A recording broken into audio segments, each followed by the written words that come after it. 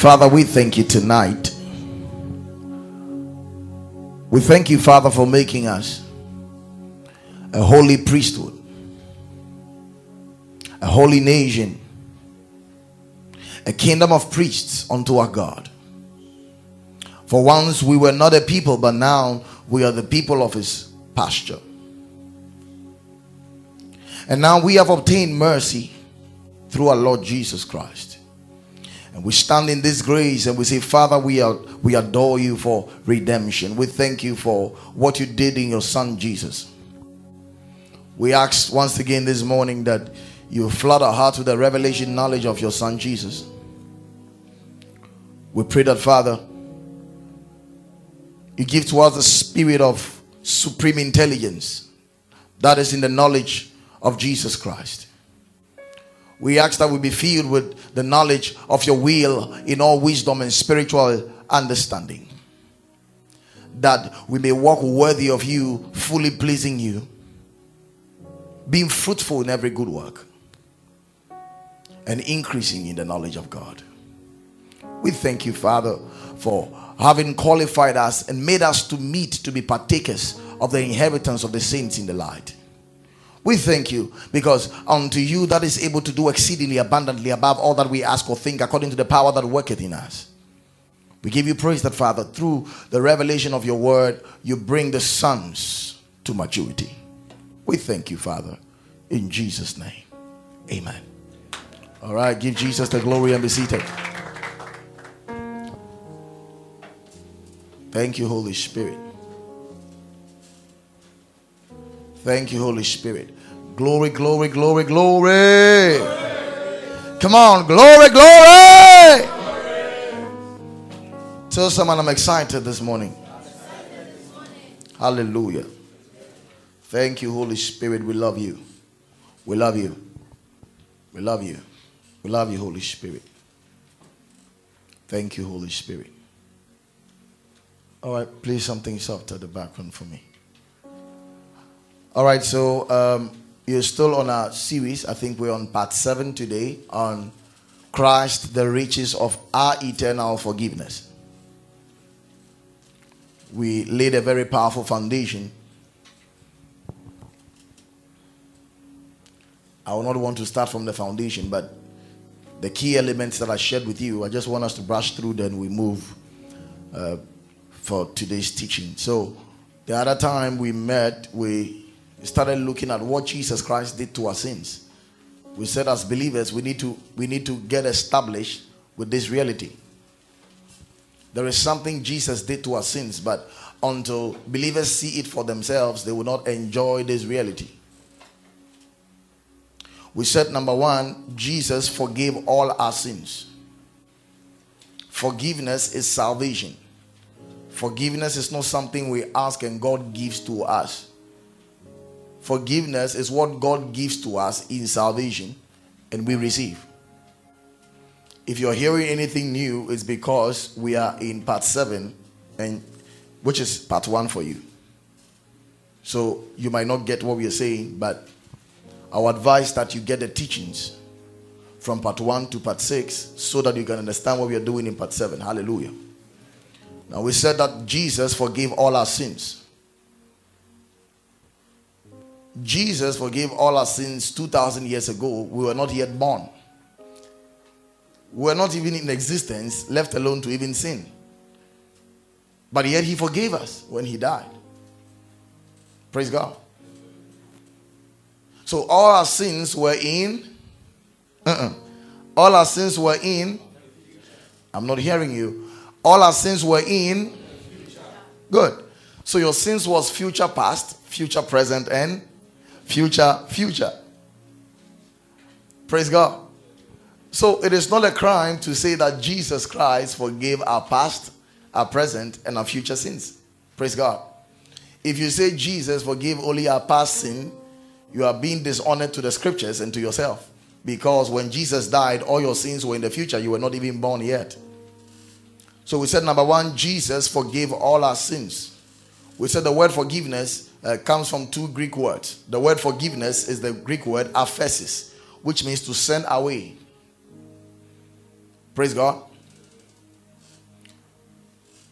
We also said it's from the second Greek word, which is forgiven, which is charizomai.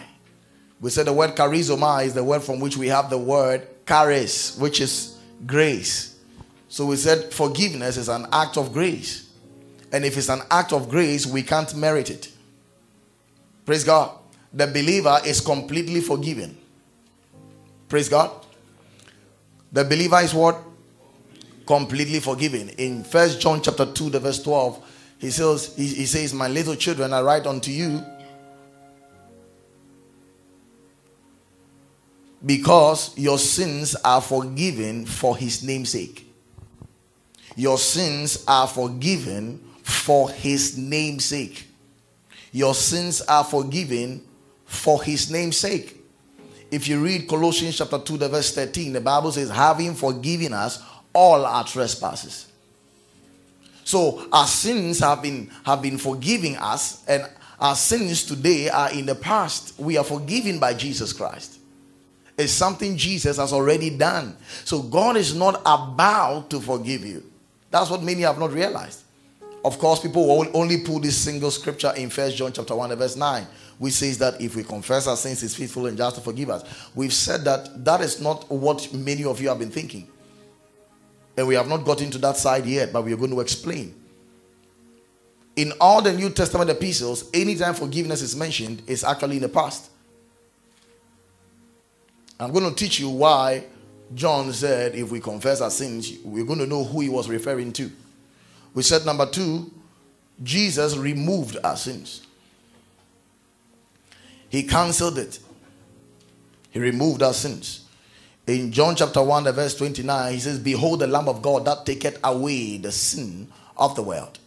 So on the cross, from the cross to the throne, Jesus removed our sins. Hallelujah. He cancelled them. Number 3, we said Jesus buried our sins.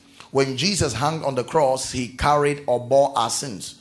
When he died, Jesus did not go to heaven immediately because Jesus died as a sinner. Where do sinners go when they die? Hell. So Jesus, because he was representing man, he went to hell. And because he carried our sins, he went to hell with our sins. When he rose up, did he rise up with our sins? No. So where are sins? In hell. So the believer's sins are in hell. So if you're looking for your sins, you need to go to hell. And people find it very difficult at accepting this, but this is the reality. Your sins are in hell. The Bible says you are seated with Christ in the heavenly realms. You are not sitting with Christ with your sins. It's not even permitted. Hallelujah. Number 4, we said he forgot your sins. In Hebrews chapter 10, verse 16, he says, your iniquities and your lawless deeds will I remember no more. Will I remember no more. So in the New Testament, God does not remember our sins. Our sins does not hold against us. Number 5, we said God does not count our sins against us. In 2 Corinthians chapter 5, the verse 19, he says, to wit that God was in Christ reconciling the world unto himself, not imputing men's trespasses to them. Not imputing their trespasses against them. Not imputing. We said the word imputing is the Greek word logizomai, which means it's actually an accounting term. It means to log. To log. Bible says in Isaiah 53, he says, he was wounded for our transgressions, he was bruised for our iniquities.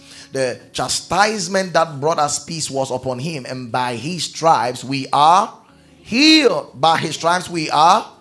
By his stripes we are. By his stripes we are healed.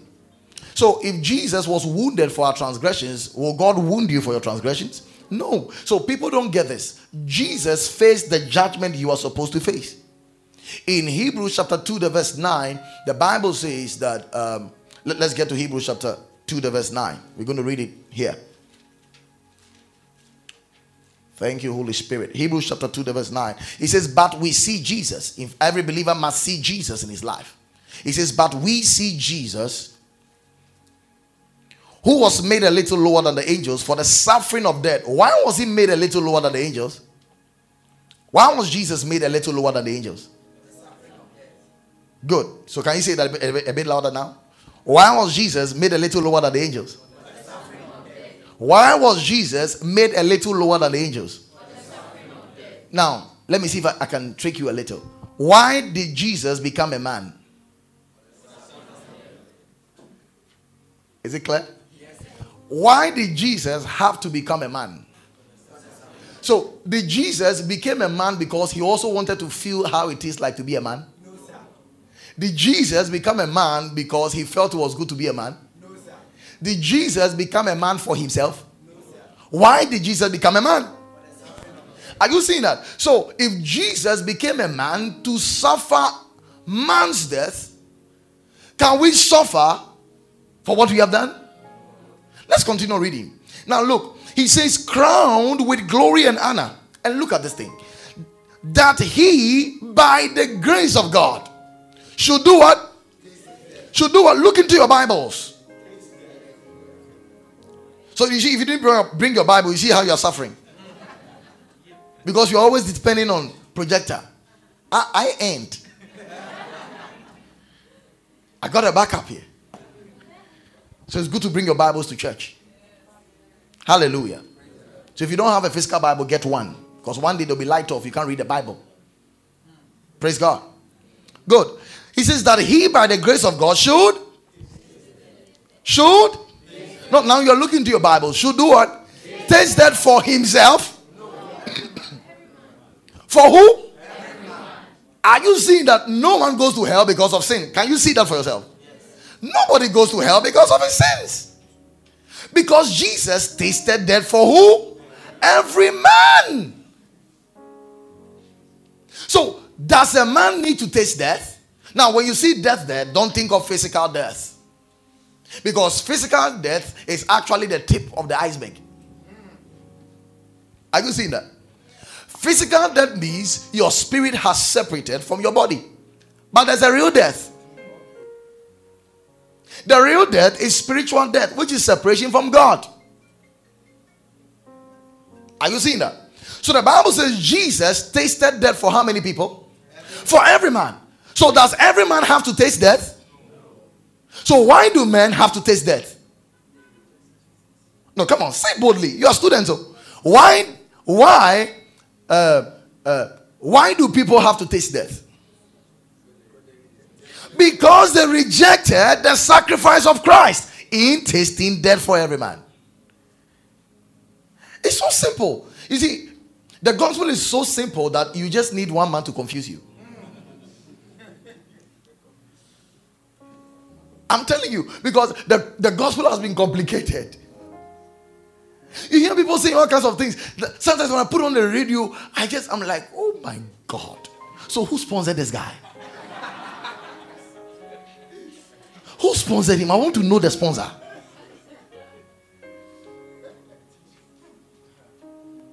So I realized things can become successful through sponsoring. Now, who is sponsoring Boko Haram? Why are they successful? Because someone is partnering them and sponsoring their activities. They have partners. I'm telling you, buying them ammunition. So their work is prospering. So imagine if you want this message we are preaching to go out there, what must you do? Simple. We are not looking for an angel from heaven. You sponsor. They get out there. Hallelujah. This is good news. Nobody goes to hell because you sinned. You hear people saying that anybody that has committed sin is not going to heaven. This is just complete junk. It does not make sense with the scriptures. The Bible says God so loved the world that he gave his only begotten son, that whosoever believeth should not. So you should not perish. That he that believeth in him should not perish. So when you believe in Jesus, will you perish? See, that is the problem. They don't know. That is why we teach it. That they may know. That our faith in Jesus Christ is enough. Hallelujah. We also said Jesus Christ has cleansed us from all our sins. In Revelation chapter 1 verse 5, the Bible says he washed us in his blood. Anytime you see blood, don't just think of red blood cells. Anytime you see blood, in the Old Testament when an animal's blood is shed, what does it mean? His life has been taken. So the Bible says the life of the flesh is in the blood. So what is the blood? It's the life of the person. The life of the person is the blood, and the blood of the person is the life. So if you see someone's blood, you've seen what? Life. When you drain someone's blood from him, what have you drained? His life. So the Bible says that we have been washed in the blood. Don't think of liquid. Think of what? His life from the cross to the throne. That is the entire work. So anytime you see the blood of Jesus, it's a spiritual activity. It's not a liquid. Are you following this? It's a spiritual thing. Because in the Old Testament, they went with physical blood. Jesus couldn't have taken his physical blood. It's a spiritual thing. His entire work of salvation was the blood. That is why Jesus said, except a man drinks my blood and eats my flesh, he has no life. So what is the blood? It's telling you drinking his blood is receiving his life. I hope this thing is clear. So don't think of Jesus going with a bowl of blood like this. When he went to heaven, he went to the bowl. He said, Father, my bowl. Because remember, Jesus shed his blood when he was circumcised. Do you know that? When he was circumcised, do you know his blood was shed? Do you know when he was in the garden, he sweat blood? Do you know he was beaten, he shed blood? So, where did the blood fall? So, how did Jesus collect all that blood? So, maybe he separated the blood from the sand. Is that it? That's why we are saying that don't think of liquid. It's a spirit. The blood is a spirit. Are you following this? The blood is... Now, okay, let's assume today you have been praying for the blood. Maybe I turn this water into blood. Do you see blood immediately? What do you see? You still see the water, but to you, you believe it is. So the blood is spiritual. So the blood of Jesus is spiritual. He's talking about his entire work. His entire work is his blood. It is his life. What he did with his life in death, burial, and resurrection. That is the blood. Is it sinking there? Are you sure? So his entire work of salvation is called his blood. His entire work of salvation is called what? His blood. So Jesus said, except you drink of my blood and eat of my body, he says you have no life. He was not referring to the communion. Because the teaching on the communion is in 1 Corinthians 11. That's a different thing altogether. But in John 5 and John 6, when he was talking about bread and blood, he was speaking to his life was bread. His life was blood. So he's saying, if you don't believe in me, you will not have life. That's the same thing. So when you believe in Jesus, you have drunk his blood. When you believe in Jesus, you have eaten the bread. That's why Jesus said, your forefathers ate manna and they still died. But this is a manna that comes from above, that a man may eat and not die.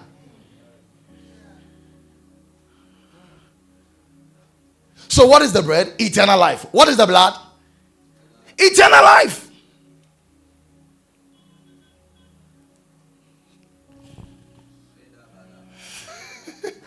All right. We'll treat that as a topic on its own. Good. So we looked at how forgiveness was acted in the drama of the Old Testament. They were acting cantata. And all the cantata shows they did was pointing to God's plan of salvation. You understand? So all what Moses did was salvation. Was pointing to forgiveness. We have explained that if I start, we can't finish. So please get the teaching. I believe it's really going to help you. Hallelujah. Good. So we want to continue with some 3 other stories, then some 3 other drama movies. Then we move on. Good. So today I want to treat with you the mystery of the red heifer as it points to forgiveness. Okay? The mystery of the red heifer. Hebrews chapter 9, the verse 13. I always say, don't read the Bible with English man's understanding. You will come out disappointed. Because the Bible had a Jewish setting. The Bible had a what? A Jewish setting. So never read the Bible with an European mentality. You must understand Jewish culture. For example, Jesus said, it is difficult or it's impossible for a rich man to enter into the kingdom of heaven than for a camel to enter into the eye of a needle. Now, an Englishman would take the eye of a needle to be the small hole in a needle. That's reading the Bible in English. But to the Jewish man, he understood what the eye of the needle is. What is the eye of the needle? Now, in Israel, they had two gates. They had the main gate, very big gate, where human beings pass. Now, they had a very small gate, which was around the big gate, through which camels pass through to enter into Jerusalem. They don't pass through the main gate. They pass through that small gate, very small. For you to pass through that gate as a camel, you have to bend and enter. So it's a form of humility. So Jesus was saying the way it is difficult. A camel must humble himself to enter. He's saying a rich man, because of his pride, may not.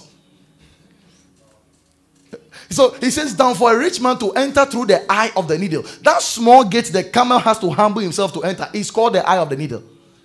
And the Jewish people understood. But with you reading the Bible as an Englishman, you say, Panye, okay.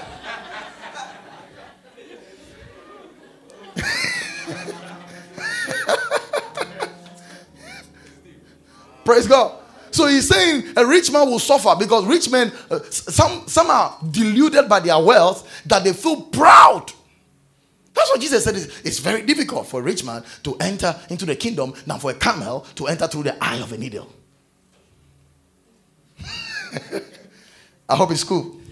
You got some knowledge there, right? Wonderful. Good. So Hebrews chapter 9, the verse 13. If you are there, you say glory. Glory. All right. Now let me read from the verse 11. He says, but Christ being come and high priest of good things to come, by a greater and a more perfect tabernacle, not made with hands, that is to say, not of this building. So the tabernacle Jesus went into in heaven was not a building tabernacle. It was not a tabernacle that was made with bricks, not even of gold. The heavenly tabernacle was God's presence itself. Praise God. Now, I used to sing until recently when I was reading the scriptures very well, I got to understand it. Because I was also thinking that there was a heavenly tabernacle there with also having the Holy of Holies. So when Jesus also rose, he collected his blood, then he also went into that tabernacle, ignoring God. And he went there, then he went to sprinkle his blood on the heavenly mercy seat. That was what I was also thinking, until I realized it was wrong. Now, read the verse 11 again. He says, let's start from the verse 8 to make much more understanding. He says, the Holy Ghost, this signifying that the way into the holiest of all was not yet made manifest, while as the first tabernacle was standing. What is the first tabernacle? The tabernacle of who? Moses. Now, look. He says, which was a? Which was a? What is a figure? A shadow. So, if the first tabernacle was a building, would the real tabernacle be a building? Are you seeing that? He said it was a figure. A figure is a shadow or a type. Are you seeing this? So, he says, which was a figure for the time present. What time present? The old covenant time. So he says, in which were offered both gifts and sacrifices, that could not make him that did the service what? Perfect, as pertaining to the conscience. Now look at verse 10. He says, we stood only in meats and drinks and diverse washings, and he called it carnal ordinances. Hey, carnal ordinances. Look, until the time of what is reformation? Reformation means to make things straight or to restore. So he's saying all these physical carnal ordinances were there until the time the thing was changed. It was restored to the real. Are you seeing that? Good. He says the verse 11. Please pay attention, okay? He says, but Christ being come and high priest of good things to come, by a greater and a more what? Hey!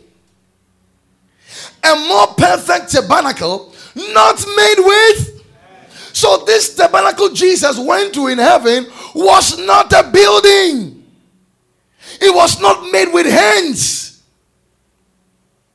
That is to say, of this building. So where Jesus went to was not a building. Are you following this?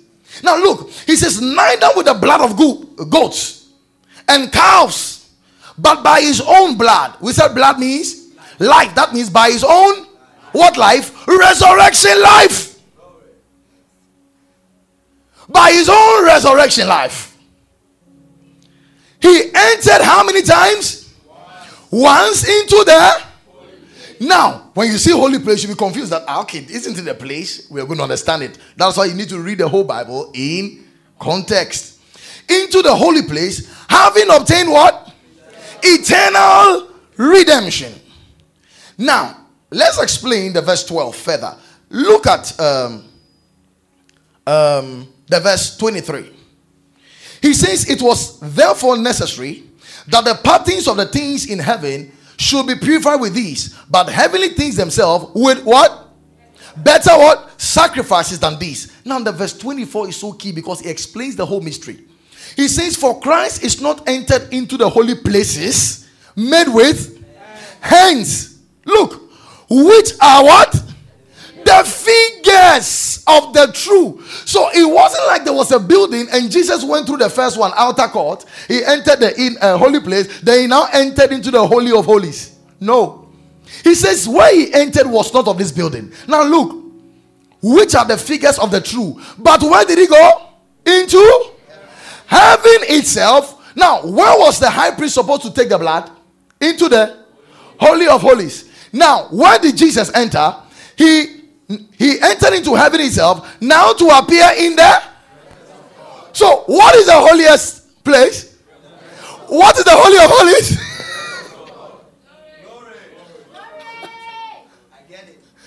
Is it clear? What is the holy of holies? He entered for who? He entered for who? Where are we? He didn't enter for himself. So if Jesus has entered the holiest of all, which is God's presence, where are we? So the believer is in the holiest of all.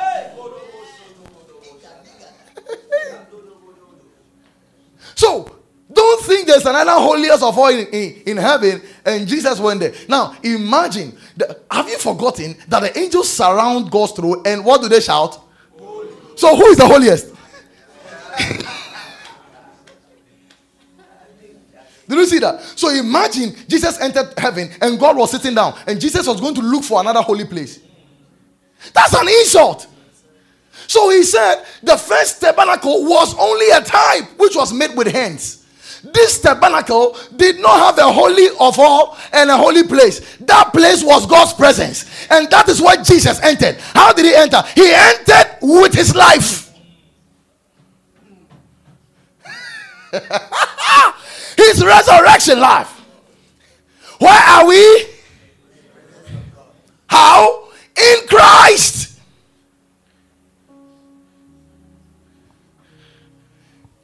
Two questions must be answered now. Where is the believer? The presence of God. Where is the presence of God? Where is the presence of God? Now you are not bold. Where is the presence of God? Where is the believer? Where is the presence of God? Now, what is another name for the presence of God? The holiest of all. So, where is the believer? The holiest of all. Where is the holiest of all?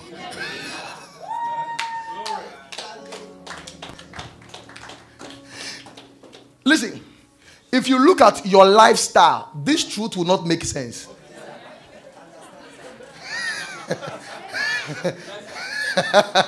Can I hear some yes, I hear?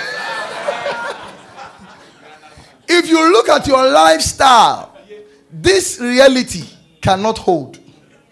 That is why God did not check your lifestyle. He did not check your behavior. He examined your Savior. Let me break it down.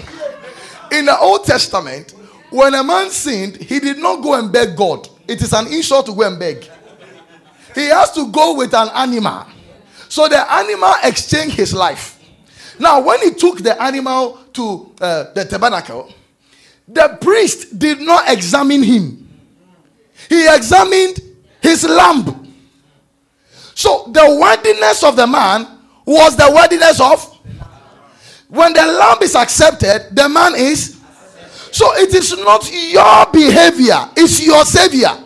So if God checked your behavior to give you salvation, holiness, forgiveness, you would have missed it. So he checked your savior and said, what is true about your savior, irrespective of your behavior, it is also true about you. Why? Because you believe Jesus.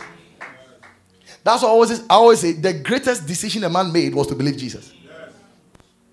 I tell people, listen, you can be a weed smoker, but don't die a weed smoker.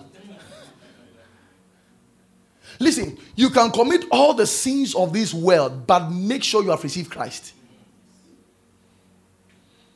Because when a man receives Christ, tell someone it's too late.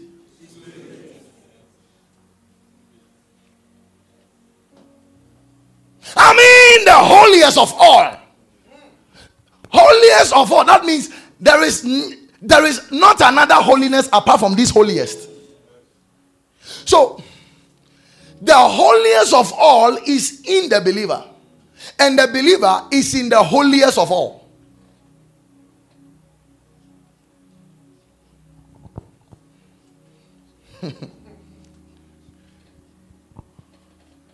You see, some of these truths will not excite many people. You know why?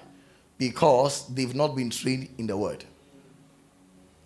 So when I give someone 1,000 Ghana, he will laugh and say, and you appreciate it. He says, wow, thank you, man of God. But when I say some truth like this, it's like, You know, listen, this truth is heavier than 1,000. Because the truth of the matter is that this truth is eternal. 1,000 Ghana is not eternal. In fact, I can burn through fire.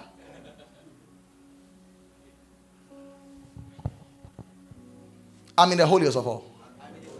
And I'm the holiest of all. So can a demon come to the holiest of all? You see, so someone says, man of God, what will I do with this revelation? That's what I'm telling you. Can a demon enter the holiest of all? Do you know it was only the high priest that could enter? That means only Christ that can enter now. And he has entered. A demon cannot live in his body. Where the holiest of all is, and when the believer is in the holiest of all. The holiest of all. That's where you are. Hallelujah. But anyway, that's not my teaching. So the verse 13 is my teaching. Let's go to the verse 13. He says, for if the blood of bulls and goats and the ashes of an heifer. What is a heifer? A young bull is called an heifer. So you can put into bracket a young bull. Anytime you see heifer, it's a young bull. So a young bull is called an heifer.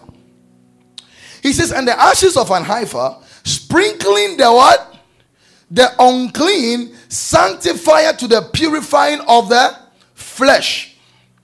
How much more shall the blood of Christ, which is the life of Christ, who through the eternal, so he's telling you this blood is spirit, offered himself without spot to who? God. Now what will this life do in you? It shall what? Purge your conscience from dead works to serve the living God. There are many people today who are not serving God well. You know why? Because they are living in fear. Listen, any Christianity that is lived in fear, whatever you do in that fear does not count. You hear what I said? If you serve God because you don't want to go to hell, everything you did in that work is useless. You understand what I just said? That's why I'm telling people that serving God is a serious matter. You cannot serve God without understanding. You cannot serve God in illiteracy, spiritual illiteracy. You cannot be a spiritually dumb person and enjoy Christianity. No. Christianity is lived with understanding. Are you following this? So he's telling you there's a way to serve God. When you have realized how purged you are. But now, look at what he said. He says, for if the blood of bulls and goats and the ashes of an heifer. Now, somebody will read this and then skip it. But whatever was explained in the New Testament was taken from where? The Old Testament. So now we need to go and look out how the ashes of an heifer was used to purify people. Then you will appreciate the work of Jesus. Because Jesus is the explanation of all things. Numbers chapter 19. We are going to go through an excursion into the heifer, the mystery of the red heifer. Good. So I'm going to read from the verse 1. Please pay attention. He says, and the Lord spake unto Moses and said unto Aaron, saying, this is the ordinance of the Lord, which the Lord has commanded, saying, speak unto the children of Israel, that they bring thee a, please look into your Bible, that they bring thee a red heifer. We said a heifer is what? A young bull. So it says bring a red what? Young bull. Without spot. That means he must be clean inside out. Wherein is no blemish. Now, you see, when we understand the New Testament, now anytime we are reading things like that, we know it is pointing to who? When you see an animal, who is the animal pointing to? Christ. When he says no blemish, what is he telling you? Christ was without sin. I hope you get it. So now you can read the Old Testament and understand. It's unfortunate many Christians don't like to read Leviticus, Numbers, Deuteronomy, Joshua, Judges, Ruth. What they don't like is Songs of Solomon. Because they don't want to know. Songs of Solomon, kiss me with the kisses of thy mouth, for thy love is better than wine. What's that? The Songs of Solomon was talking about Jesus' love words for the church. Solomon actually in Hebrew means Prince of Peace. Who is the Prince of Peace? Christ. Remember that Solomon was only a type of Jesus. Do you know that David fought so many battles? When Solomon came, the Bible says there was peace round about. That means when a man is in Christ, he enjoys peace round about. So Solomon was the Prince of Peace, who is a type of Christ. Remember, I don't want to go into this, but I'll do it. Solomon asked of the Lord, and the Lord gave him what? Wisdom. The Bible says in 1 Corinthians 1:24, he says, for Christ is the wisdom of God. So when Jesus came, you know what he said? He said, a greater than Solomon is here. In other words, I came with a divine wisdom from above. So it means if Solomon wrote Proverbs and Solomon received wisdom and Solomon was a type of Christ, that wisdom was who? Christ. So any wisdom you see in Proverbs or Ecclesiastes or Songs of Solomon is talking about who? Jesus. Remember when he received these treasures of wisdom, there was a time two women came to him. They both gave birth to children. They were both prostitutes. Now, one woman carelessly slept on the son. They both had sons. And the son died. The other one carefully slept beside the son. The son was alive.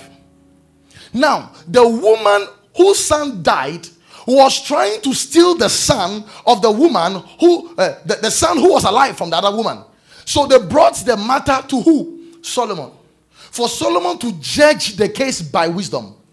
Now, this is very important. It's so sweet. Now, when they brought the case, Solomon, by his wisdom, appointed and realized that this woman who was saying that let's divide the child into two did not care about the child. That means it's not the child. He says, give the son back to that woman. Now, when you read it, you might think it's an ordinary story. It was not ordinary. All things are of Christ. Now, if you read the book of Galatians, the Bible even tells us there were two women holding that same principle. Abraham had how many wives? He had one wife and one. Good. Who was called Hagar? 2 women. They both had what? Sons. Paul in Galatians 4:21 says these 2 were an allegory representing 2 covenants, the old covenant and the new covenant. Remember, Ishmael came from the flesh. Abraham used his strength to try to help God to bring the promise. And Isaac came from God's ability, from promise. So he's telling you that Isaac was a type of Christ and the Spirit and the work of grace. And Ishmael is a type of trusting in your flesh, which is the law. Are you seeing that? So when Ishmael came out, God did not recognize Ishmael as the son because he came from the flesh. Anything you do out of your flesh is not recognized by God. So the Bible says these 2 women were representing 2 covenants. Remember, Hagar was a slave girl. Those who are under the law are of Hagar. They are slaves under the law. Sarah was a free woman. Those who are under grace are of Sarah. They are free women. Out of the deadness of Sarah's womb, life came. Out of the deadness of our lives, life comes through Jesus. Are you seeing this? So these 2 women who came to Solomon was a type of 2 covenants. The woman who slept on the child represents the old covenant. What does the old covenant do? It kills his children. The law kills. He says, if the ministration of death engraved on stones, the ministration of death. 1 Corinthians 15:56, he says that the stench of death is sin, and the power of sin is the law. So what kills man? The law. When you preach the law, you are the people. You are killing them softly. Thou shalt not, you shall not. Before you realize they are breaking all of them in grand style. Let me ask you a question. Don't think of a red cat. Don't think of a red cat. Don't think about a red cat. Do you know what is happening to you? You are trying to think it. That is what the Lord did. Man was a sinner, but he did not know he was a sinner. He thought he was okay because outwardly everything is fine. So when God gave the law, it awakened the sin. So when he says thou shalt not, you want to shall not, but the thing is shalling.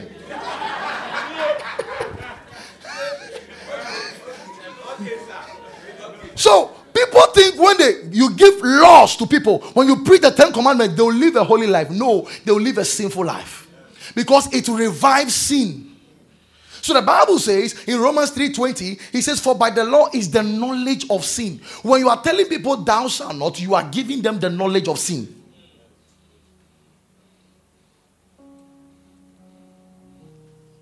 So the woman who slept on the child represents the law, which kills his children. The law kills.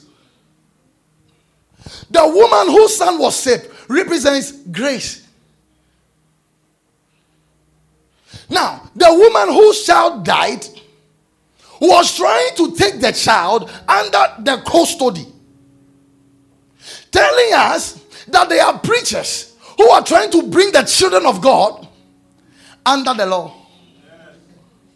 So the matter must be judged by Christ. So people who are arguing, we are under law, some say we are under grace. Let Jesus answer. When Solomon answered, he said, let this child go back to the mother. The mother there was grace. Our mother is grace. Not as if grace gave birth to us, but grace nurtures us. We are under grace. We are under the care of grace. We are under the nurturing of grace. And Solomon made that sentence or declaration. In other words, God through Christ has determined by his wisdom that we are under grace.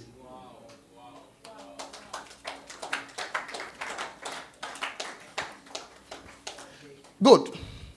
So when Jesus came, he said a greater than Solomon was here. So who was Solomon pointing to? Christ.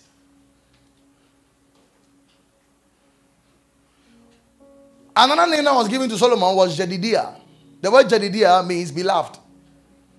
In Ephesians 1, the verse 3, the Bible says we have been accepted in the beloved. So we are the Jedidias. Praise God. Good. So, the verse 2 again. He says, this is the ordinance of the law which the Lord has commanded, saying, speak unto the children of Israel that they bring thee a red heifer without spot, where there's no blemish, and upon which never came what? Yoke. That means it must not be under any yoke. I'm going to explain that very soon. That was the qualification of the animal. He says, and ye shall give her unto Eleazar the priest, that he may bring her forth without the camp. Can you imagine? It was supposed to be taken without the camp. And one shall slay her before his face. Look at the verse 5. It's very key. He says, and one shall burn the heifer in his sight. Her skin, her flesh, her blood, her dung, that means the poo-poo, shall he burn. The verse 6.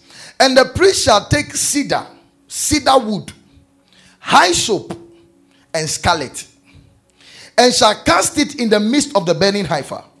Then the priest shall wash his clothes. Now, the verse 8 says, and he that burneth her shall also wash his clothes, and bathe his flesh in water, and shall be unclean unto even. Now look at the verse 9. Where the bomb is. He says, and the man that is clean shall gather up the what? The ashes of the heifer, and lay them without the camp in a clean place.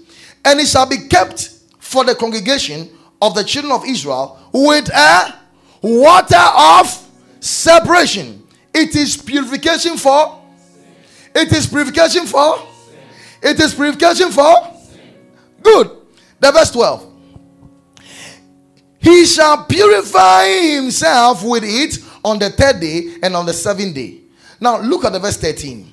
Whosoever toucheth the dead body of a man that is dead, and purify not himself, defileth the tabernacle of the Lord.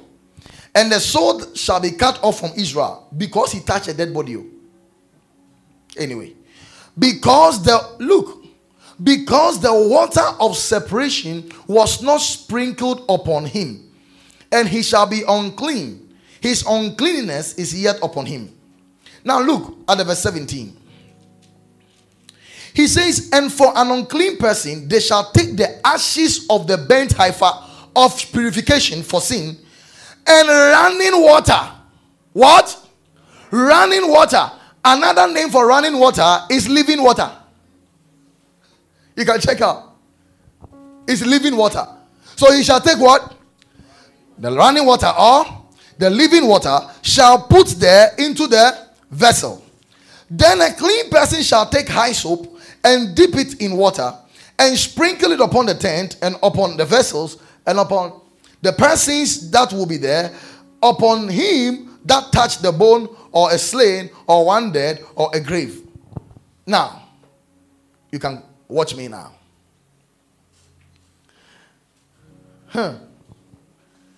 God gave a qualification concerning how they will purify themselves. God said, take a red heifer. The heifer should be unblemished. It should not have blemish. Praise God. The red heifer must be red. Praise God. Good. Then they will take the heifer outside the camp, kill the heifer, and then drain the blood. That's at that same place. And then the Bible says they should burn the heifer. And this is what it said they should burn. They should burn the heifer in their sight, the skin of the heifer, the flesh of the heifer, the blood of the heifer, and the poo-poo of the heifer all together. Whilst it is burning, they should put 3 things into the burning heifer. 1 is cedar wood, 2 is hyssop, and 3 is, I've forgotten, so you just read it. Scarlet thread. So they will burn everything. Now pay attention. When they burn everything, it will become ashes. Then they'll collect the ashes. For the ashes to become effective, they will put the ashes in running water, which is also called what? Living water. Then they dip hyssop and then sprinkle it upon any unclean person.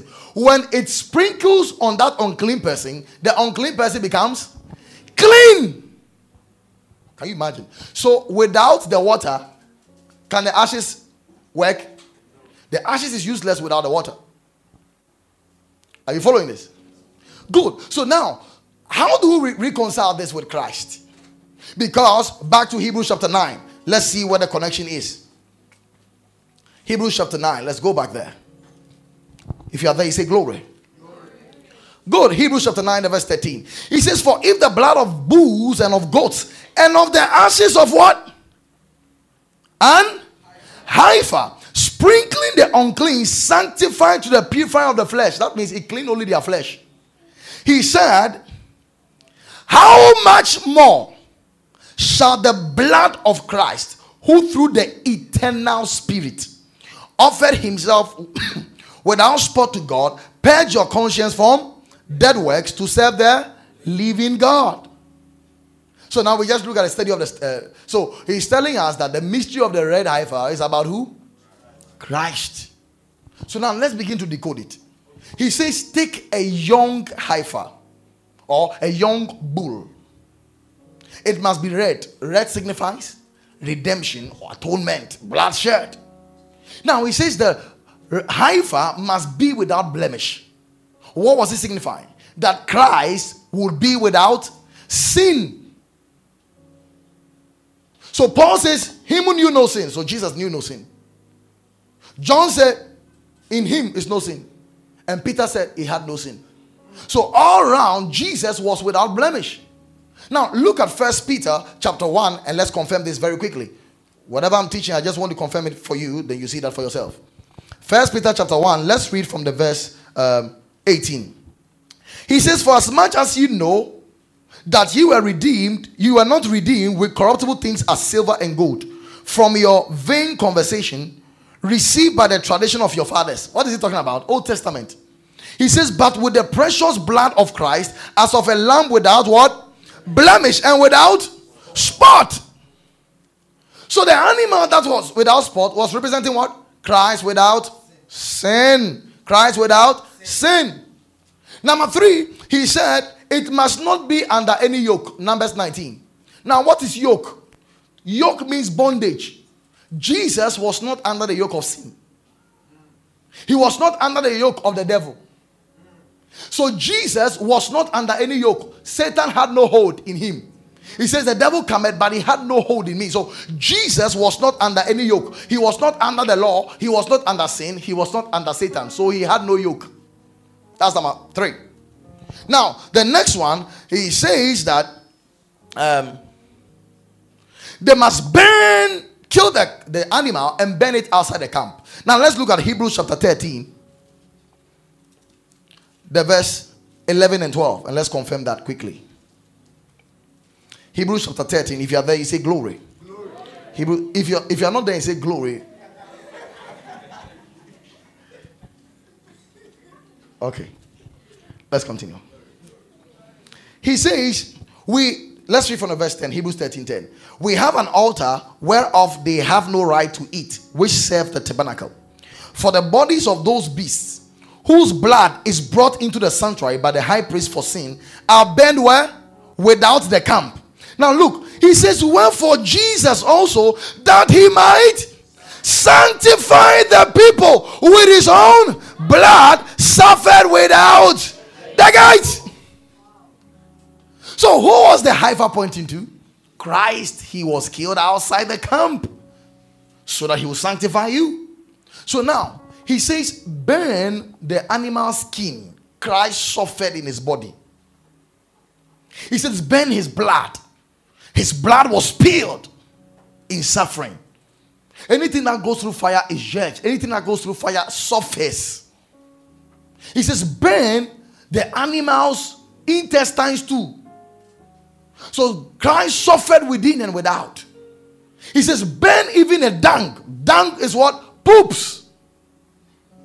What does poop signify? Filth. He took our filth and he was judged for our sins in him. Praise God. And he said, put 3 things into the fire: cedar wood, hyssop, and scarlet. Now, in this particular story, cedar wood is a very strong, enormous, gigantic wood that is indestructible. It is believed that this wood, when you shoot it back, the bullet will bounce back to you. Very strong. But the hyssop plant is a very small plant, and it is very weak.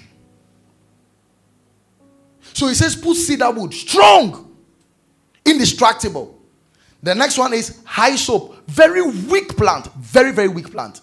So tender that even your touch can destroy it. So weak. Then he said, add scarlet. Now, what were these 3 things pointing to? All things point to who? Christ. So the cedar wood in this context was representing Christ as God. He was strong. He was indestructible.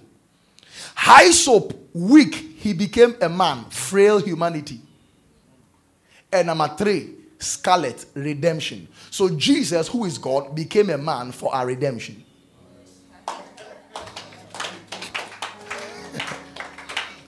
Are you seeing that?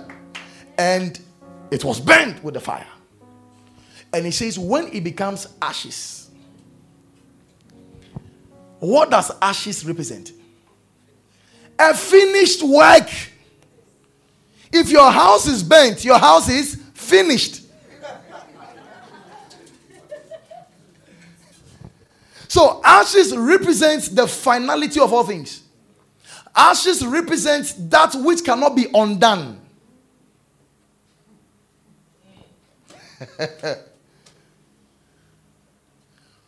So we said all the things Christ did was representing what? His work of salvation for us. His work of redemption and purification. So when it was burnt, it represents it was finished. It was finished. It was finished. Now, he said for it to operate, put the ashes into living water. Into living water. That means the finished work could not operate without the living water. Hey! So, he says, sprinkle that living water with the ashes upon an unclean person, and the person will become, hey! So the finished work must be put in living water. Then before you can sprinkle it. In other words, the living water cannot become effective without the ashes. What did the living water represent? The Holy Spirit. What did the ashes represent? The finished work of Christ. In other words, the Holy Spirit can make clean and holy without the work of Jesus. Now, John chapter 7, the verse 38. This is good. But if you love money, this is not good. All right. Can we read this? Thank you, Jesus. Now, he says, the verse 38. He that believeth on me, as the scripture has said, out of his belly shall flow what? Rivers of. What's another name for living water? Running water. What does it remind you of? Numbers. Now he's going to explain this one clearly. Now look at what he said. He said, now he's going to explain why he said, he that believes in me, out of his belly shall flow living water. Now look at the verse 39. He says, but this spake he of the, what is the living water? The Spirit. Now look, which they that do what? Believe on him should receive. How would they receive this running water or this living water? Because that Jesus was not yet glorified. What is he talking about? The finished work. His death, burial, resurrection, and ascension. That is his glorification. So, just like the ashes could not operate without the living water, the finished work of Jesus Christ could not be functional except the Spirit was released. So now, When a man believes Jesus, what happens to him? He's sprinkled with living water. Hey! When a man believes Jesus, he's sprinkled with what? Living water. What is the living water? The Spirit. What is the ashes? The finished work. In other words, the finished work becomes activated when a man believes Jesus by the work of the Spirit. So the Spirit makes purification of the saints possible through the redemption of Jesus. So now in Hebrews chapter 1 verse 4, let's go back to the scriptures. You are going to read a lot of scriptures, so you must get used to it. Hebrews chapter 1 verse 4. Now, what was the purpose of the red heifer? For what? Purification of sins. Purification of what? Sins. Now look at Hebrews chapter 1 verse 4. Now let's look at the verse 3. He says, Jesus, who being the brightness of his glory and the express image of his person, and upholding all things by the word of his power, that he had by himself, when he had by himself done what? Done what? Purged. What did he do? What did he do? Sat down. Question. What did Jesus do to your sins? He did what? He did what? Question. Are you purged? Yes. Are you sure you are purged? Yes. How are you purged? Because it doesn't look physical that you are purged. You are purged. By the finished work of Jesus through the power of the Spirit. Tell somebody, I'm purged. I'm sanctified. I'm purified. I'm sanctified. I'm purified. I'm purged. So Jesus was the ashes of the heifer. It represented his finished work. And the running water, which is also called living water, was the Spirit. So remember, the ashes in the living water made man clean. In other words, the finished work through the power of the Holy Spirit makes man how? Spiritually. So in 1 Corinthians chapter 6, verse 11, quickly come there. Thank you, Holy Spirit. So there is no work of sanctification in salvation without the Holy Spirit. Are you seeing this? So now, 1 Corinthians chapter 6, verse 11. Look, he says, and such were some of you. But ye are, ye are. Now, did you see you will be washed? He said, ye are. So the believer is washed. You are sanctified. So, how is a man sanctified? When he lives a good life? How is a man sanctified? Let's read. He says, but you are justified in your good works, right? In the name. Anytime you see the word name, don't just look at the name Jesus. Anytime you see name, look at reputation. The reputation of a man is his name.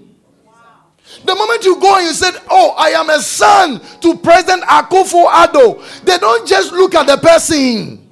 They look at their name. They say, oh, sorry, sir. Come inside, sir. Okay, sir. Why? Reputation, president. Now, the reason why demons subject to the name of Jesus is not because a man is just mentioning a name. It's because of what? He knows the reputation the name carries. It destroyed all principalities and powers. So a man who mentions the name Jesus without understanding the reputation, what he did with that name, he will not have the power. So if you read Philippians chapter 12, 2 verse 12, the Bible did not say at the mention of the name. Go and read your Bible well. Philippians 2:12.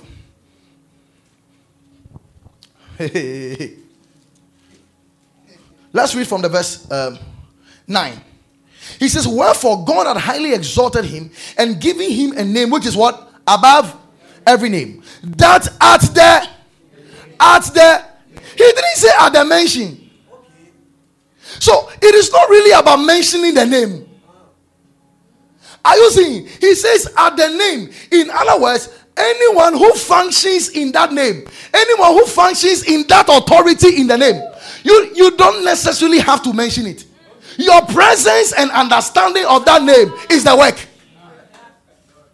You didn't get this. When a man knows that he cannot be tormented by devils, therefore when he's sleeping, demons don't operate, that man is functioning in the name without mentioning it. Remember, it's not mentioning the name that makes the name powerful. Because the sons of Sceva mentioned the name and they were beaten. You know what the demon said? Jesus, I know him. Paul, I know him. Who are you?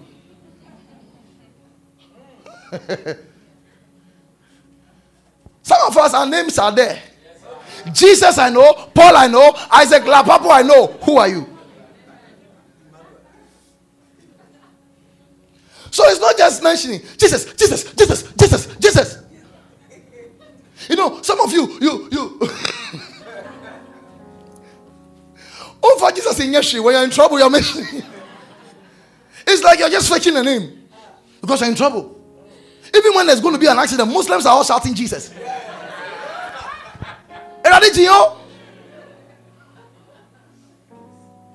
You see, it is understanding the authority in the name. When Jesus died, he died for our sins. When he was buried, the funeral arrangement for our sins was organized. When Jesus went to hell, the Bible says he made a public spectacle of principalities and powers in the heavenly. Look at Colossians 2:15. He made a public spectacle. Colossians 2:15. If you are there, say glory. Good. He says, having spoiled principalities and powers, he made a show of them openly, triumphing over them in what? In the cross. So demons were subjected, they were destroyed in the work of Jesus Christ. So that authority is in the name. So the name there is the reputation, the authority in the name. That is what the Bible says. In whatsoever you do, in deeds or in words, do it in the name of our Lord. He's not saying when you are asleep, he said Jesus, Jesus, Jesus, Jesus. Hey, when you're in your office, whatever you are doing, so you're on your computer, Jesus, your boss will sack you. He's saying whatever you do in word and in deeds, do it in the name. He's saying do it in the character of Jesus, in the reputation of Jesus, in the ranking of Jesus. In other words, when you are using another man's computer, you won't spoil it if Jesus were using it. If you are using someone's toilet, you won't destroy it because you will not destroy that same toilet if it was you. You see how the place is so quiet? You are functioning in the character of Jesus. Whatever you do, do it in his reputation. In other words, if that man angered you in the car and he overtook you and you were angry, you wanted to say kwa, and you remembered this scripture, you say kwa labo senge labahai.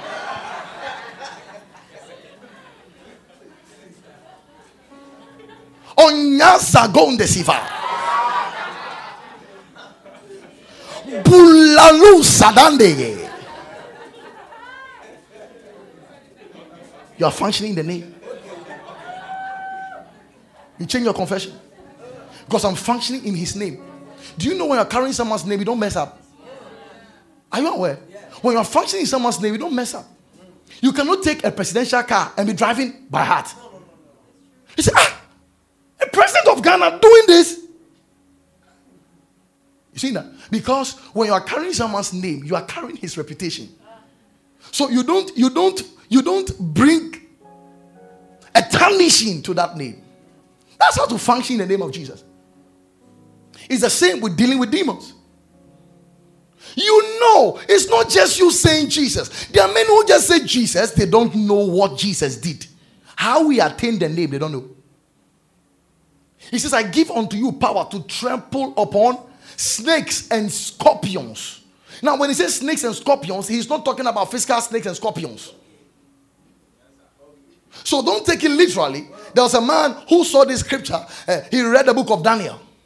True story. Well, last year I saw it on Facebook. He read the book of Daniel. How Daniel entered the lion's den and shut their mouth. He said he was going to demonstrate the power of the name. And he entered into a zoo. And he told the zoo attendant to release the lion. He said, then we'll kill you. He said, release. And he was standing there. And the lion was coming. Video live. And the lion was coming. The lion took his hand. And he ran. Because he had the ending.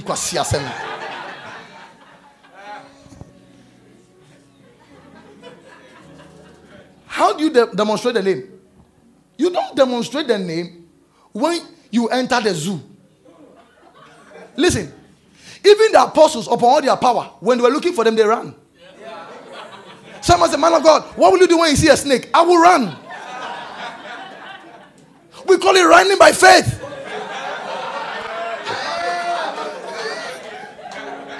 Haven't you seen the Bible? It says, flee, flee, flee. It's the fleeing anointing. Man of God, when you are preaching and a lion enters, I'll pass through this door. What should we do, man of God? Find your own way out.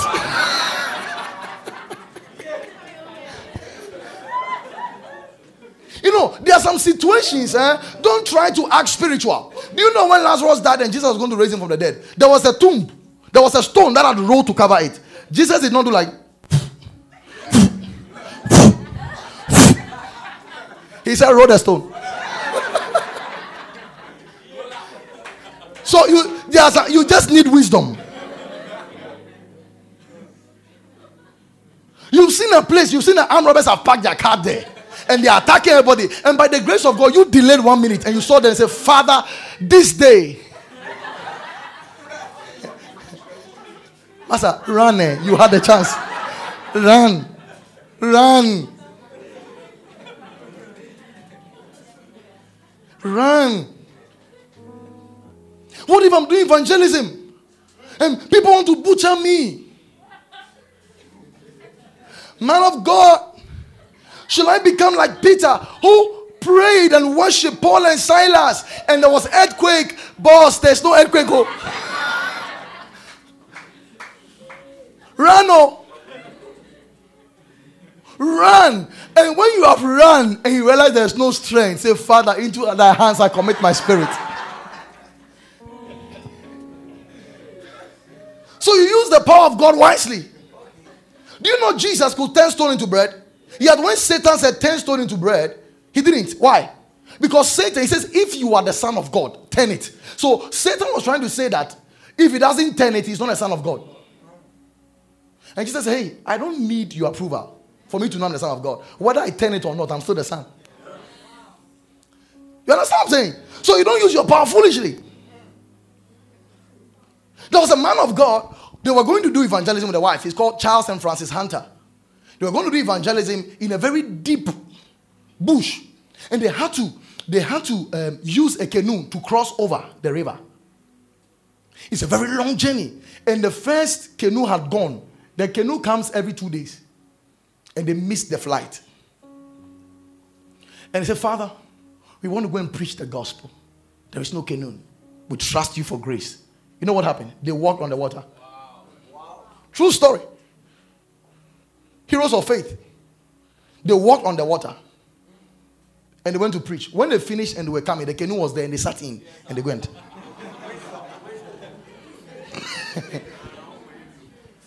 They sat in the canoe. Wow. There was a man of God whose flight delayed and he was disappointed because it was a very major program. So he had to use a long distance through a car. When he sat in the car and said, oh God, when he opened his eyes, he was at a meeting. Hey, I receive it. Don't receive it. Don't receive it. Don't receive it. Hallelujah. So, it was a 13-hour journey. When he finished praying, he wanted to apply the same thing. So when he says, oh, Jesus. And he opened his eye. He was still there. Oh, Jesus. He opened his eye. He was still there. Oh, Jesus. And he drove the car himself.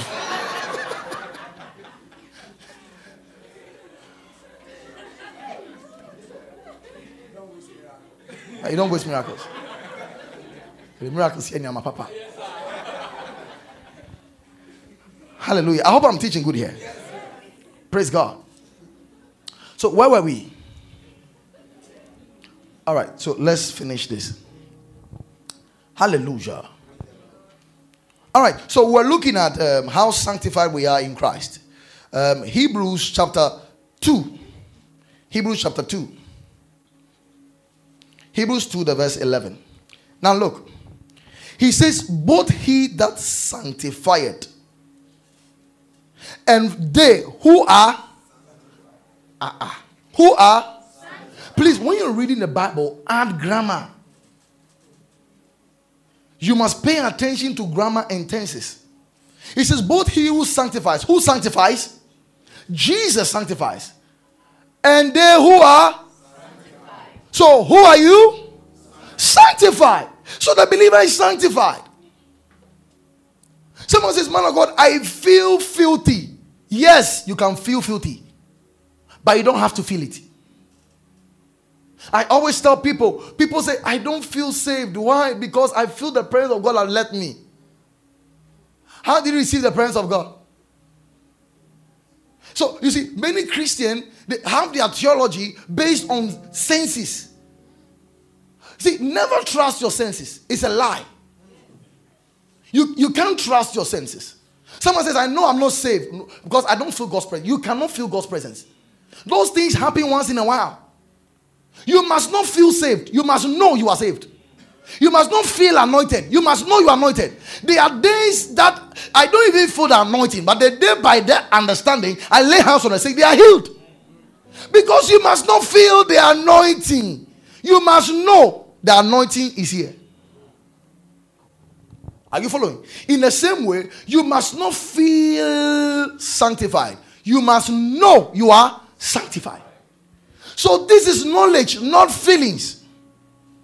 That is why many Christians are having problems with their salvation. How do you know you are saved? Oh, I felt my hand shaking at the altar call. So what if your hand stopped shaking? How do you know you are saved? Oh, there was some chills in my heart. So, goosebumps. How long does goosebumps last? So, if it's gone, that means your salvation went with it. But salvation is not a feeling, it's a knowing. Sanctification is not a feeling, it's a knowing. God said, because you have believed my son Jesus, you are sanctified. It's not in your behavior, it's in your Savior. So what you must do is to renew your mind to how sanctified you are, and soon you start living a sanctified life. Because when you know you are wearing a white clothes, you know how you walk. When you know you are clean in Christ, you know how you walk. Praise God. The day you wear a white dress, look at how you behave. You are careful where you sit. You even clean the chest 3 times before you sit down. When somebody who is sweat, imagine you wear white and you're in a trotro, and then a dirty mechanic comes to sit beside you. And this man too will not keep quiet. Every 3 minutes.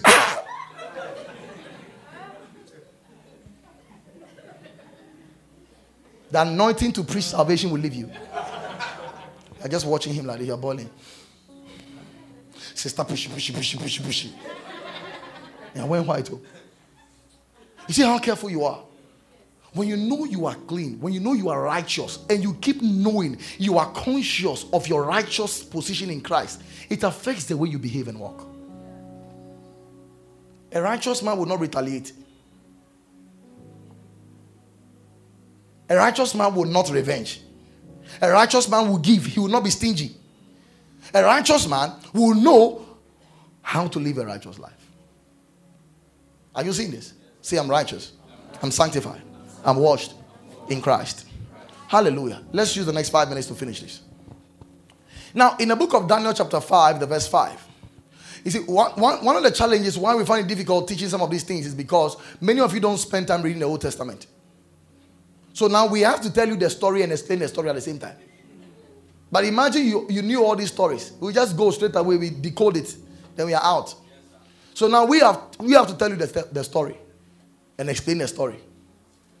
Listen, you must fall in love with the Old Testament books because Jesus is the explanation. So any Old Testament story you don't understand, it is not a mystery. It's because Jesus is not there. Are you seeing this? Good. When Israel went into captivity, there was a time the Babylonians entered into the tabernacle, which was the temple of Solomon, and then they brought everything down and took the cups, the utensils, and all the things that were used for the holy things of God. They brought it into their palace, and they were having party with the cup of the Lord, with the plates of the Lord. They were using the candlestick as light, and there were women playing around them naked, and they were chilling with the holy things of God. So in the process of their chilling, there was a supernatural hand that wrote something on the wall. He wrote 4 things, which is actually 3 things. He wrote many tekel upharsin.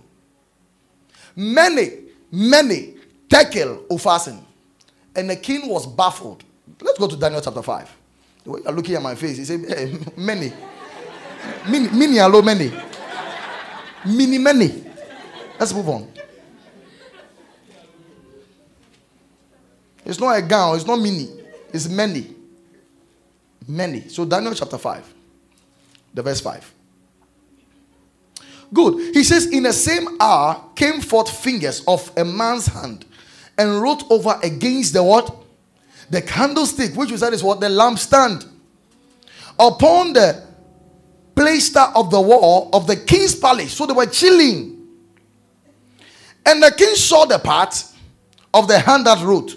Then the king's countenance was changed, and his thoughts troubled him, so that the joints of his loins were loosed, and his knees smote one against another. And the king cried aloud, bring the astrologers, Chaldeans, and soothsayers. And the king spake and said to the wise men of Babylon, whosoever shall read this writing and show me the interpretation thereof shall be clothed with scarlet and have a chain of gold about his neck. Look, he said, anyone who's able to interpret this. Interpret this. This is too good. He said, the guy shall be clothed with scarlet. What does scarlet represent? Redemption. Okay. And shall have a chain of gold. What does gold represent? Divinity. About his neck. And shall be the third in the ruler of the kingdom. What does number 3 represent? No, Godhead or resurrection. Jesus rose on the 3rd day. Good. Then came in all the king's wise men, and they could not read the writing. Nor make known to the king the interpretation thereof. Then the king Belshazzar, greatly troubled, and his countenance was changed in him, and his lords were astonished. Now the queen, by reason of the words of the king and the lords, came unto the banquet and said, oh queen. Let's move on. Good. They went to call Daniel. So let's read from the verse 12. For as much as an excellent spirit and knowledge and understanding, interpreting of dreams and showing of hard sentences and dissolving of doubts were found in the name Belshazzar. Now let Daniel be called, and he will show the interpretation. And then Daniel was brought in before the king, and the king spake and said unto Daniel, art thou Daniel, which are the children of the captivity of Judah, whom the king my father brought out of Jewry and commanded Dawson? Let's move on to the interpretation straight away. Good. Let's come to the verse 24. Then was the part of the hand sent from him, and this writing was written. Pay attention. Many tekel upharsin. This is the interpretation of the thing. Many, God had numbered thy kingdom and finished it. Tekel, thou art weighed in the balances, and thou art found wanting. Peresh, which is the same as upharsin. It means thy kingdom is divided and given to the Medes and the Persians. That was a very bad prophecy to him. That was the interpretation. So I decided to go and do a study into many tekel upasin. You'll be amazed. Now, the word many is from a Babylonian coin, which is called mina, which is 60 shekels of silver. Silver represents, it represents redemption. So remember, he said many means thou art numbered the kingdom and what? Finished it. So it also means to finish. Tekel, he says, I've weighed. The word weigh means to pay. To pay. And number 3, upasin, he says, your kingdom has been divided. The word upasin means to break into pieces.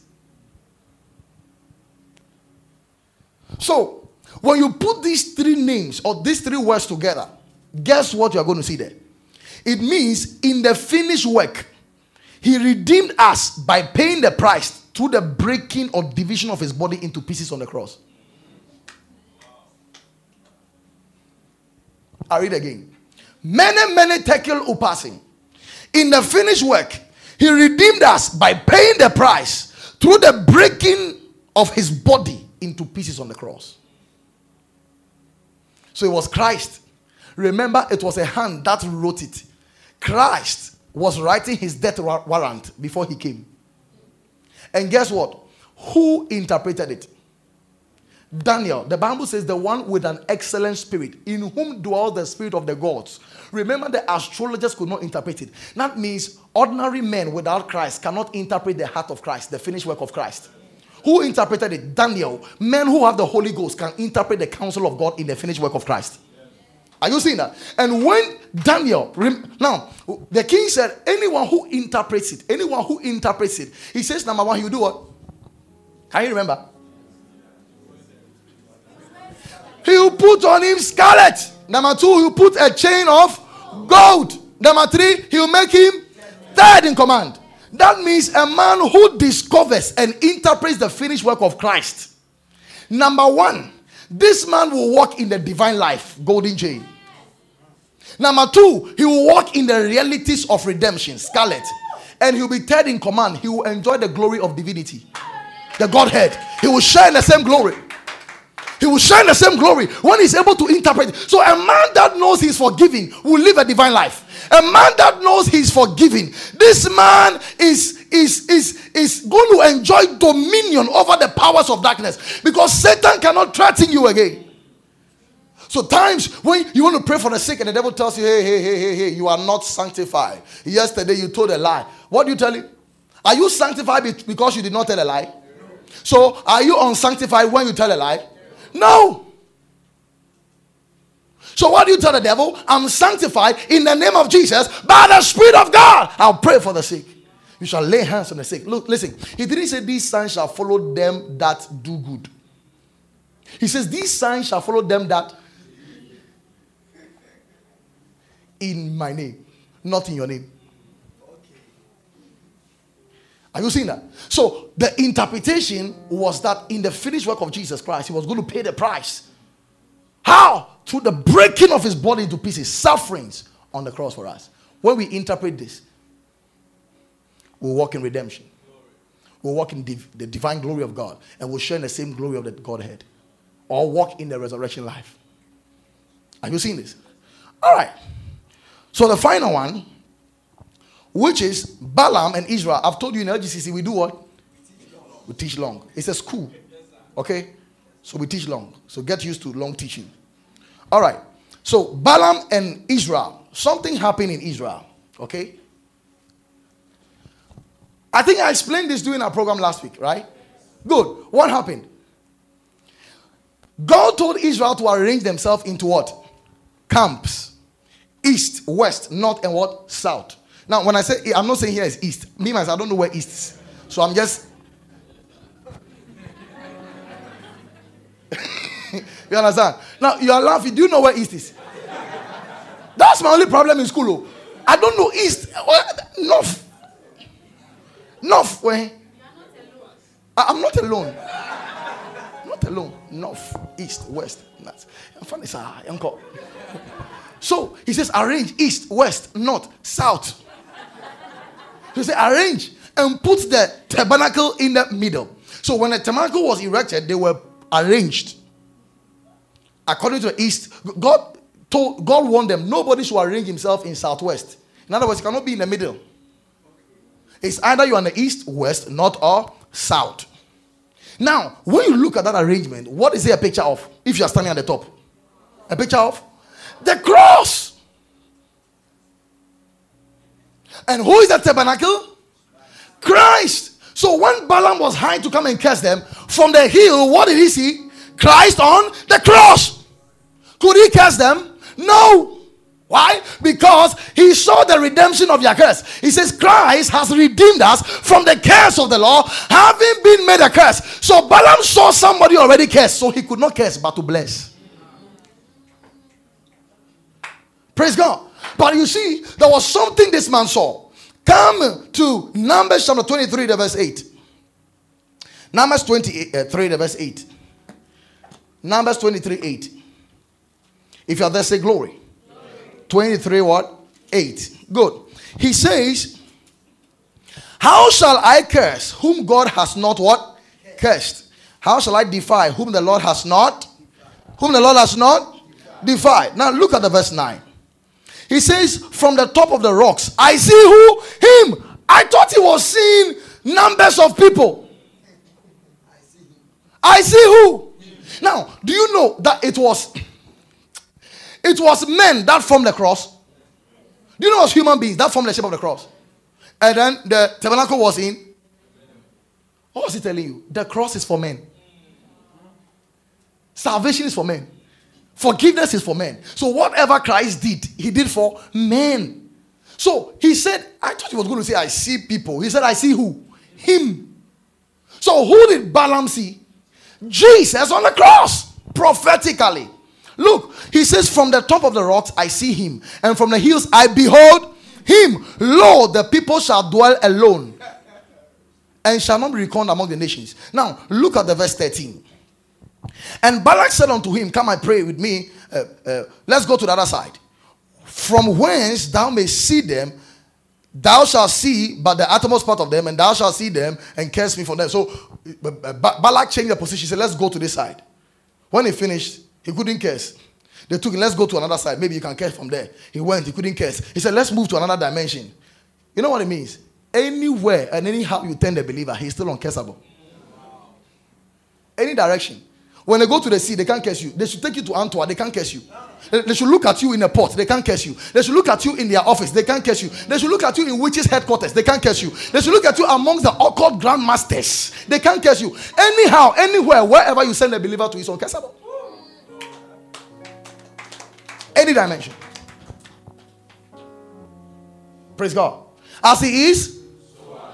So if a man looks at you and calls your name, hey, as he is, so who appears?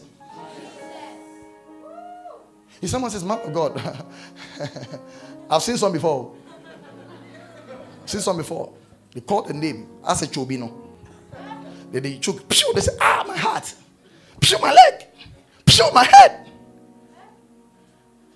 Can you imagine? Isaac Lapapu, my head. Not because I'm a prophet, but because I know who I am as a prophet. Can you imagine yourself? They mention your name and you appear and you are standing there. You are shaking like that. I watched the movie. When you appear, you were shaking like this.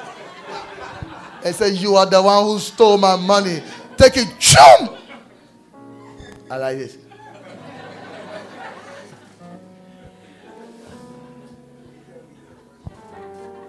Look at you. This powerful man of God. You see, the problem is that don't use people's experiences to grade your revelation in Christ. What you know, you know. That's what I'm saying. Say, what I know, I know. I'm unstoppable. Wonderful. So, come to the verse 18. He says, and took, let's go to 27. Please, let's come to 21. Look, he says, he had not beheld what? Hey, he had not beheld in, neither has he seen perverseness in Israel. The Lord his God is with him, and the shout of a king is amongst them. What is he saying? When he saw, don't you know Israel was sinning? They were even worshiping other gods. But he said when he saw him, he says there is no what?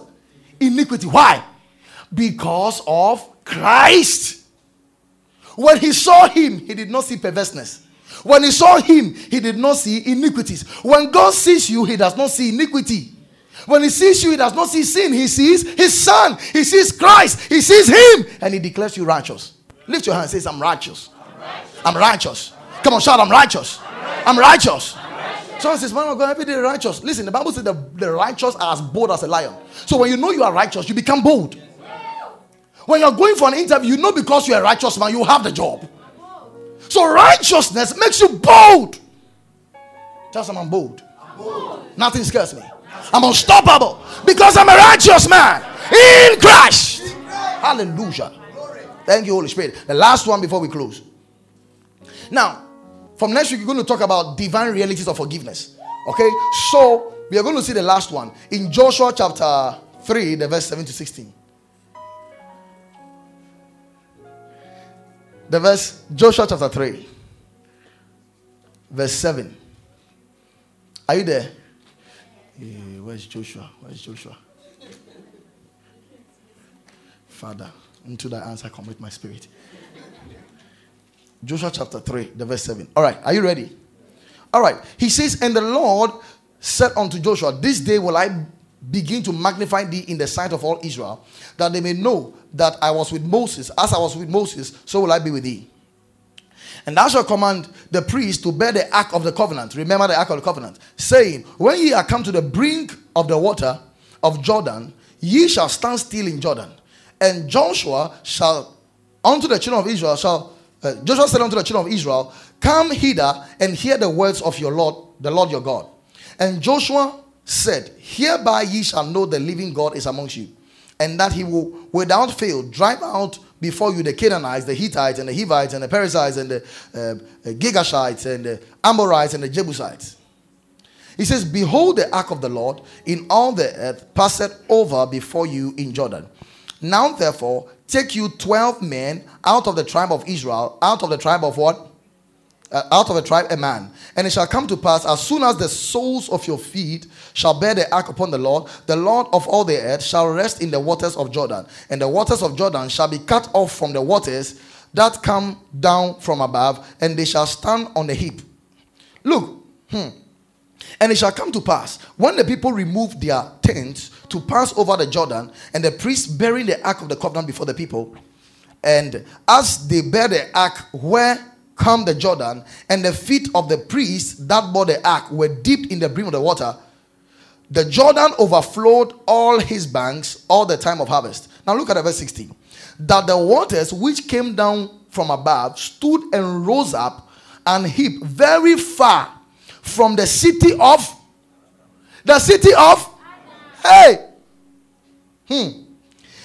that is beside Zaratan. And those who came toward the sea of the plain, even the salt sea failed and were cut off, and the people passed over against Jericho. Now I want us to read the verse 17 together. 1, 2, go.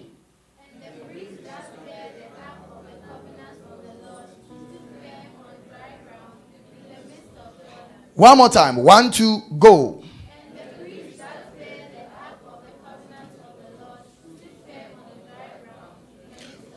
For the last time. 1, 2, go.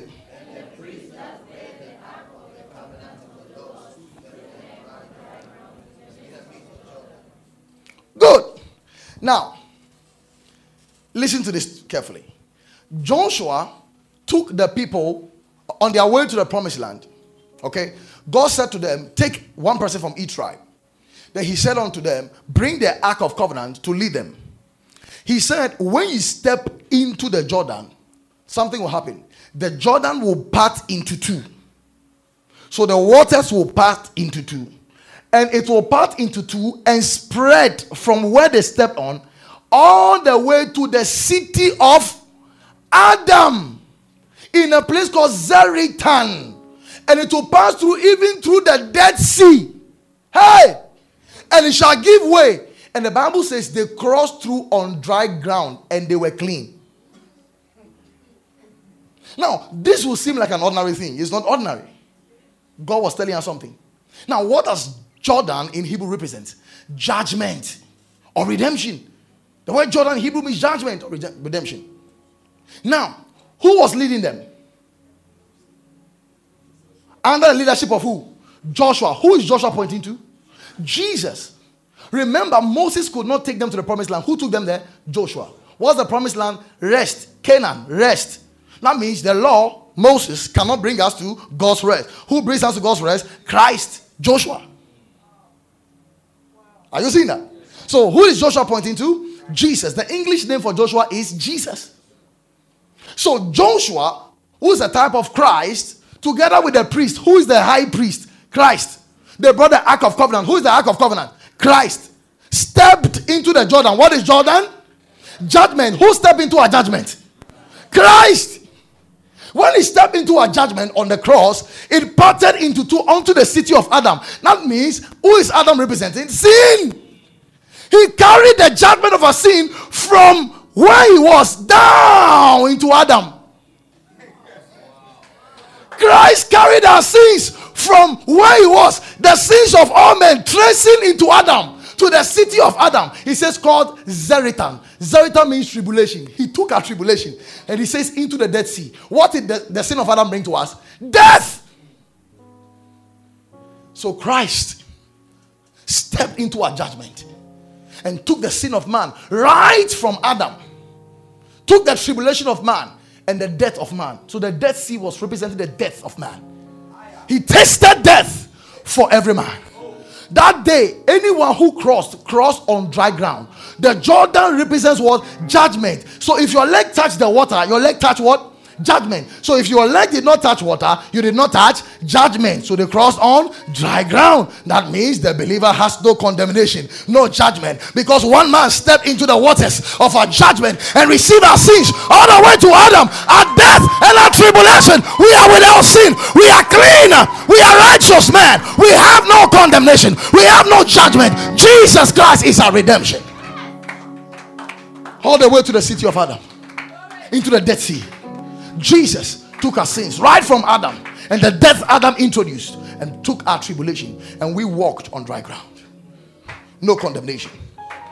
We walk in redemption. No condemnation. I have no sin in me.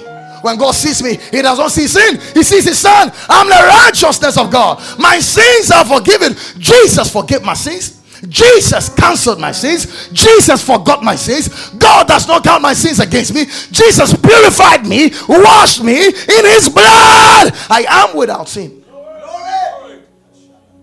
I'm clean. Tell someone you are so clean. Like so clean. Lift your hands. Say, I'm clean. I'm white as wool. I'm white as snow. God does not behold iniquity. He beholds righteousness when he looks at me. I'm a righteous man. I'm forgiven. I'm forgiven for his name's sake, in whom I have redemption through his blood, the forgiveness of sins according to the riches of his grace, wherein he made to abound towards me in all wisdom and prudence. Jesus calculated my redemption. He made no excess. He made my salvation. He made my redemption intact. His wisdom wrought my salvation. His grace wrought my salvation. His grace superabounded. Where sin abounded, grace abounds much more.